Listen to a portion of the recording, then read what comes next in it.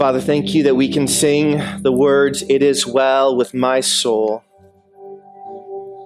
Not because there are no sorrows, not because there's no hardship, not because there's no pain or suffering or sickness or death, but because, as your word says, no, in all these things, we are more than conquerors through him who loved us. Thank you that through Jesus, we have peace with you. Peace that surpasses all understanding as Jesus guards our hearts and minds in Christ Jesus.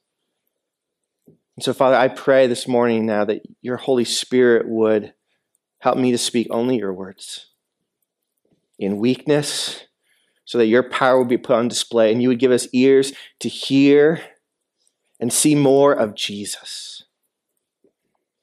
I pray this in your name. Amen. You can go ahead and grab a seat. So my name is Michael, and it's a joy to be here with you again this morning. WCC, I've preached here before, and it's always a joy just to worship with you and to open God's Word. And this morning, we're going to be looking at Luke chapter 10. It's going to be a familiar story. It's the story of the Good Samaritan. And it's one that's so familiar, right, that, everyone in our culture knows it, the term Good Samaritan. But as we listen to this story this morning, I want us to be asking this question, or keeping this question in mind. What is Christianity all about? If you had to describe to someone in just a sentence, what is Christianity all about? How would you answer that question? I think the answer I most often get is something along the lines of love God and love neighbor. And those are indeed the two great commands. But I don't think that's the heart of Christianity.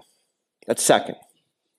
The heart of Christianity that we're going to see as Jesus is teaching this morning is much more radical, much more grace-centered, much more about Jesus than maybe we would first answer. And so as I read just Luke chapter 10 this morning, I want us to keep in mind that parables have a context. That Jesus is telling this parable, this story, to make a point to a specific audience for specific reasons. We often forget that. And so I want you just to really zero in as I read and listen for who is Jesus really talking to? And what seems to be the point that Jesus is making? And really notice, too, the structure of this passage. That there's a back and forth. The story of the Good Samaritan shows up in the midst of this back and forth between Jesus and the person he's talking to. And I think as we notice that, they'll help us see the point of Jesus' message much more clear today. So listen as I read Luke 10, starting in verse 25. On one occasion, an expert in the law stood up to test Jesus. "Teacher," he asked, "what must I do to inherit eternal life?" "What is written in the law?" he replied. "How do you read it?" He answered, "Love the Lord your God with all your heart and with all your soul and with all your strength and with all your mind, and love your neighbor as yourself." "You have answered correctly," Jesus replied. "Do this, and you will live." But he wanted to justify himself. So he asked Jesus, "And who is my neighbor?" In reply, Jesus said, "A man was going down from Jerusalem to Jericho when he was attacked by robbers.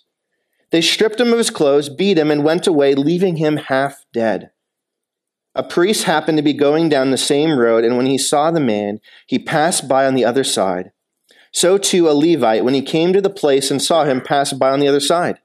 But a Samaritan, as he traveled, came where the man was, and when he saw him, he took pity on him. He went to him and bandaged his wounds, pouring on oil and wine. Then he put the man on his own donkey, brought him to an inn, and took care of him. The next day he took out 2 denarii, or 2 days' wages, and gave them to the innkeeper. 'Look after him,' he said, 'and when I return, I will reimburse you for any extra expense you may have.' Now, which of these 3 do you think was a neighbor to the man who fell into the hands of robbers?" The expert in the law replied, "The one who had mercy on him." Jesus told him, "Go and do likewise." All right, so context, like I said, is really important to this. And I want to illustrate why context is important before we look at this passage from the movie Frozen. It's my favorite Disney movie. I think it's the best Disney movie of all time, in my opinion. And there's a well-known song in it called Let It Go. And the song Let It Go has become kind of this anthem of like self-expression and self-empowerment. Like, if I just follow my desires, then everything will be good. But the song shows up in a context, the movie. And in the story of the movie, Elsa's kind of going after what she wants does not lead to freedom. It actually leads to a land frozen in ice and snow. And even when her sister comes and finds her, she realizes, oh my goodness, the problem is inside of me. I'm not free. I'm still chained. And it's only when her sister Anna sacrificially lays down her life for her and then is raised back to life to rescue her, which sounds a little familiar. Only when that happens does Elsa finally get it and goes, oh, it's about love. And that's what sets her free, the love of others. See, if you just took that song on its own, you would think it's all about self and pursuing your own self goals. But when you put in the context of the movie, you realize that the message of the movie is saying the complete opposite of the song, Let It Go. The context shapes meaning. And the same thing with this parable here. The context matters. So notice in verse 25, and what we're just going to do is just going to walk through this morning and apply at the end. Notice in verse 25, there's an expert in the law, someone that knew the Old Testament inside and out. They were an expert in what the law said, what it's about, and we're told that he stood up to test Jesus. He's not here asking Jesus for good advice. He's not here honestly wondering what Jesus thinks about something. He's trying to put Jesus to the test. He's trying to trick Jesus to get him to fail a test that he already knows the answer to. And he just wants to see if Jesus will give the right answer. He wants to trap Jesus and be like, gotcha. See, I knew you weren't that great a teacher. He's trying to test him. And so he asks, what must I do to inherit eternal life? I mean, eternal life is the prize, right? It's full life, life with no death, life to the full with God, perfection.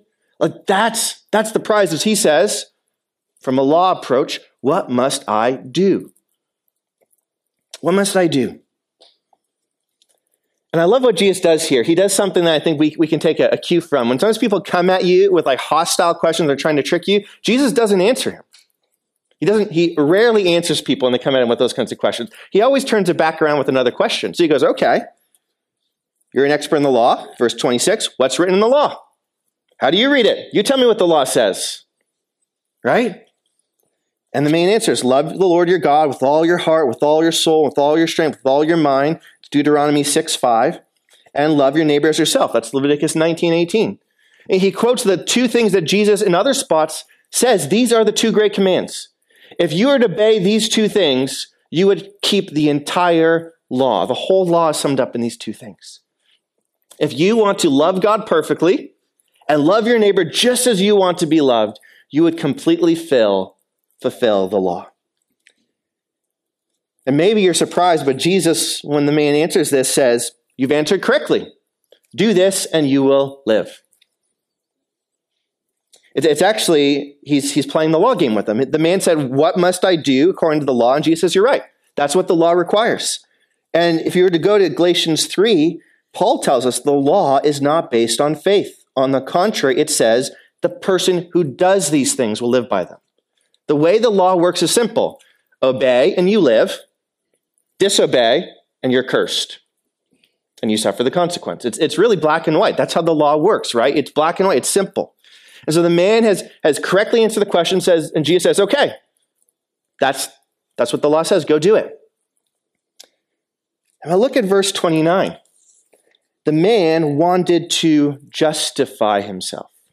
Now, we don't tend to use that word a lot, but the word justify here means to be declared right, to be declared to have passed the test, to be declared perfect according to the law. So basically, he's come to Jesus, and Jesus says, well, what does the law say? And the man answered, love God perfectly, love your neighbor. And so now, obviously, if he has to pass that bar to get eternal life, he wants to know exactly where that bar is. And so he wants to know, where's that bar? And so he asks, seeking to be declared right, who is my neighbor? And the reason why he asked that question is because at the time of Jesus, there was debate about who is your neighbor. So if you were to flip to Leviticus 19:18, you would read, "Do not seek revenge or bear a grudge against anyone among your people, but love your neighbor as yourself." So some Jews were saying, see, since you don't bear a grudge against your people, your neighbor is only our people. We only have to love other Jews, just our peeps. Those are the only people that we have to love according to the law. And there were some Jewish teachers that were saying, you actually only have to love Jewish people that keep the law. So all the people that break the law, all those scumbags out there, you don't have to love them, just the good people amongst our people. And there was another group of Jews called the Essenes who said, only if you're part of our little club, our sect, do you count as a neighbor. And so you see what they're doing? They're trying to say, how low can the bar be so that I can be declared that I've cleared it? How low can that bar be? After all, it's easier to love people that are like us, right? And isn't that true? Isn't it just easier to connect with people that have the same interests as you?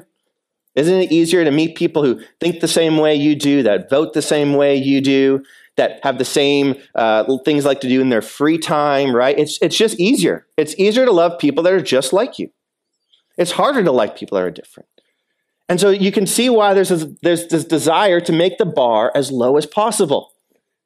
And it's in this context that Jesus finally gets to the parable. This is important. He doesn't tell this parable to someone who's asking Jesus, what does it look like to love? Because they really want to know. He's telling this parable to someone who's like, hey, Jesus, how low can the bar be so I can be declared right in clearing it? And so Jesus tells this parable, right? If someone's going from Jerusalem to Jericho, it's a very there's ravines. It's a perfect spot to ambush someone. The guy gets ambushed, beaten up, left half dead, we're told. And a priest comes along, probably from Jericho on his way to Jerusalem, maybe on his way to go actually serve in the temple.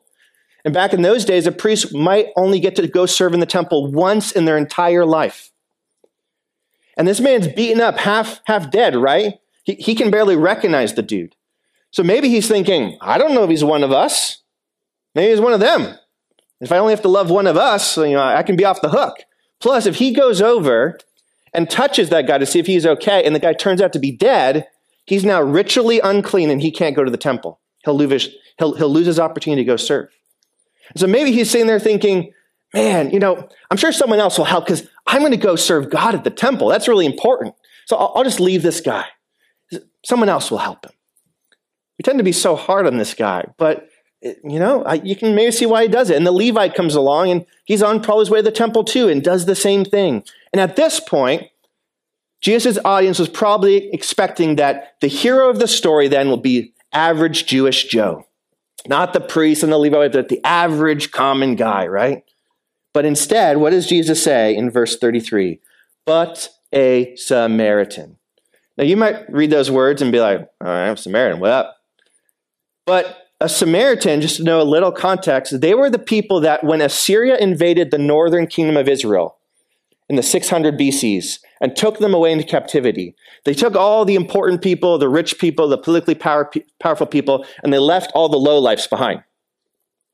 And those lowlifes married with people from other nations, which was a problem not because of ethnicity, but because when you married someone from another nation, you started worshiping their God.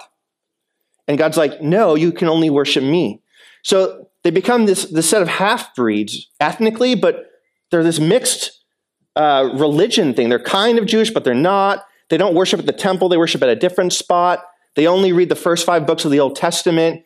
And so they're like these mongrels. And so Jewish people would walk miles to avoid a Samaritan town. They had nothing to do with them. In fact, when Jesus at the well with the woman in John 4 starts talking to her, she's like, did you miss the memo? You're Jewish, I'm Samaritan. We don't talk, okay? This isn't how life works here, right? And I think about this, how oftentimes the mix, someone gets treated the worst. I remember someone that taught me Sunday school when I was a kid, and he grew up in a Native American reserve. His dad was white, and his mom was Native American, so he was hated by both sides. Didn't fit in the white world, didn't fit in the Native American world, because he's half. So the Samaritans were that. There is just so much animosity towards them. And suddenly he is the good guy. Because he comes along And maybe they're thinking, okay, well, maybe if a Samaritan shows up in the story, maybe the guy's not dead, and the Samaritan will finish him off and steal the last of his money, right? That's what the Samaritans would do. But no, the Samaritan sees him, takes pity on him, bandages his wounds, pours oil and wine on him. That stuff costs money, right? He puts him on his donkey, so now he has to walk the rest of the way. Or maybe if the donkey was carrying his stuff, he's got to carry that stuff on his back so that this beat up guy can be on the donkey.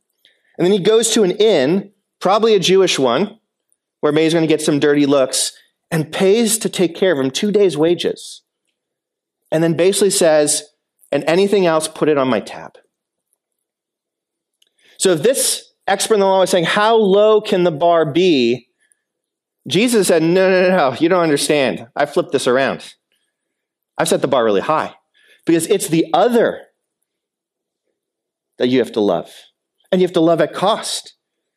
You are trying to trick me and saying, do you pass the test, Jesus? But Jesus is saying, do you pass the test? And it's not a test of who is my neighbor. It's a test of what kind of neighbor are you? And look what Jesus says in verse 36. So he sets up this whole story to ask this question. Which of these three do you think was a neighbor to the man who fell into the hands of robbers? And the expert in the law replied, the Samaritan. Anybody see that in their Bible? Nope. He can't even bring himself to say the Samaritan because he hates them so much. You can almost imagine him mumbling like, the one who did mercy. Ugh. Hey, that guy's the hero. Right? Like he is not happy about this. And it's hard, I think, for us to really feel this because I can explain that all to us. But this was a story, and stories have power. And so I want to try to retell the story of the Good Samaritan in a way that might make sense for today. And I want to say it in such a way that hopefully there's a little bit of us that goes, I'm really convicted, because that's how it would have felt to them. So maybe this isn't perfect, but here's kind of my attempt. There's a Wautoma police officer that's driving down 21. And a deer comes out and he hits it and goes off the road and crashes into a tree. And he's knocked unconscious. And one of the pastors in town is driving down 21 on his way to Oshkosh. And he sees the police officer crashed over there, but he's on his way to Oshkosh to pray with someone before surgery, and time is of the essence. And he goes, you know what? I bet someone else will call it in. And so he moves on. And then a Republican representative of the area, he's actually on his way to Madison for a committee meeting to fund the police more. And he can't be late for this committee meeting. And so even though he sees the police officer's car, he goes, well, someone else will call it in, and he moves by. And then suddenly another car comes down the road. And it's got some bumper stickers on it. Vote Biden. Defund the police. Allah is God. Black lives matter. And the car pulls over, and a young black man steps out of the car. And he goes over to the police officer, and he calls 911. And he cares for that police officer. And he waits when the ambulance comes. When the ambulance comes, he follows along behind. And he gets to the hospital, and he waits in the waiting room while the police officer is in surgery, and he asks how much the bill is, and he takes out his credit card, and says, I'm paying for that. And he says, and by the way, if there's any other bills that come up, I'm leaving you my credit card number. Throw it on my credit card. Is that who we expect? Which of these three do you think was a neighbor to the man? The one who showed mercy. And maybe you're feeling like, whoa, that's really convicting. And then you hear the words of Jesus in verse 37. Go and do likewise. He's saying, this is what the law demands, and it's not a problem. The law is good. The law shows God's heart, and the law says, love anyone and everyone, regardless of how different they are, and regardless of how much it costs you. Because that's how God loves. That's God's heart. And if you want to earn your way into the good books of God, that is how you have to love. If you want to earn eternal life, if you want to make sure you've passed the bar by your own effort, that's what it's going to take. And hopefully you're feeling a little bit of what the expert in the law was feeling. All of a sudden that bar that he was hoping was down here, all of a sudden is way up here. And he's going, wow, I am totally screwed. I will never clear that bar. No way. I mean, I don't know about you, but I don't know if I can make it through today loving everyone like myself. I mean, selfishness runs deep. I can't clear the bar. Because that's how the law works. It says you must do this and then you will live. And if you fall short, you are toast. So why would Jesus say this? Maybe it's because Jesus is trying to point out that the law will never save you. Not because the law is bad, but because we can't do it. Go ahead. If you want to earn your way in his good books, just go and do likewise. We so badly want to be the Good Samaritan, don't we, when we read this story? But if we're honest, we're much more like the priest or the Levite. And we come up with all kinds of excuses, but we struggle to love. We struggle to love. We can't make it. And so if you can't win at that game, maybe it's because Jesus wants to bring you to the end of yourself. So you can ask, is there some other way to inherit eternal life? And the answer Jesus gives is yes, it's me. He told his disciples earlier in chapter 9, I'm going to Jerusalem to die and rise again. Because Jesus is the only Good Samaritan. Jesus who left his home in heaven to come dwell among us, to live for us, to perfectly obey the law, then to die for the very people that were nailing him to the cross, to die for the very disciples that are like, Jesus, we're with you to the end. Oh, wait, there's danger? See you, Jesus. He died for them. He died for me and you that fall short every day of loving this way. When he was hanging on the cross, he said, Father, forgive them. That's Jesus' heart posture towards us. He says, I can make a way.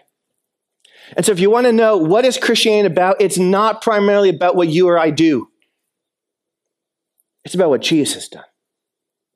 It's about how Jesus died and rose again to make us his family.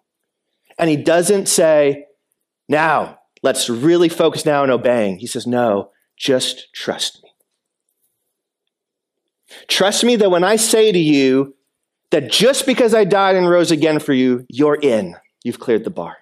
That just because I died and rose again, that you're called my beloved child. That just because I died and rose again, God declares you to be perfect because he sees me when he sees you. That's the way of grace. Paul says the end of the law is Jesus. The whole point of the law is to show us what God wants us and to show us that we can't make it so we can say, I need a Savior, and his name is Jesus. That's what we need. So what I've been praying all week in preparation for this is that for some of you this morning that maybe you walk in and you think, well, I'm a pretty good person. I check the boxes. That's what I'm supposed to do as a Christian. You check the boxes. You do what's right. I'm pretty good with God. One of my prayers for you is out of love that you would, like the expert in the law, be realizing I am in a world of trouble because that's not good enough. That's not going to pass muster. That you would be brought to the end of yourself, the end of your reliance on your self-effort. Now, others of you I know I've been praying for this morning have walked in this morning and you know that. Maybe you even come to a church gathering kind of expecting that, well, what religion does is says, here's what to do. You're a screw up. And so go home and try to be better next week. And you almost just come expecting to hear this word of condemnation on you. And instead this morning, I want you to hear from Jesus that he says, no, that's not the way my kingdom works. I want you to bring you to the end of yourself so you can see that actually, just because of what I've done, you're in. No condemnation for those who are in Christ Jesus. The guilt's been paid for, the shame taken away because of Jesus and Jesus alone. And then some of you maybe, you know that, but maybe you're like me where sometimes you just start to drift, right? And all of a sudden you start drifting to thinking well, I better really try hard for Jesus today or else he's going to be mad at me. Or something bad happens to you, like, oh man, it's because I missed my Bible reading this morning. Now Jesus gave me a flat tire. If I only would have read my Bible this morning. Because you slip into thinking that somehow you need to do something to get good with God, when over and over again God's saying, no, just trust me that I've done it all for you. And when all of a sudden you realize you've been loved unconditionally by God and you don't have to do anything, maybe all of a sudden in that freedom, you'll find yourself saying, I kind of want to love my neighbor because I've been loved. Not because I have to, but because I get to. And there's a freedom in that Paul describes in another spot in Scripture as the Holy Spirit then producing the fruit in us. See, we can't go and do likewise. The bar's too high. We're too frail. We're too sinful. We're too selfish. But as we realize we can't do it and Jesus did it for us, and we just trust in that good word alone, then maybe, just maybe, as we rest in his love for us, we'll find ourselves wanting to go and do likewise. Let's pray.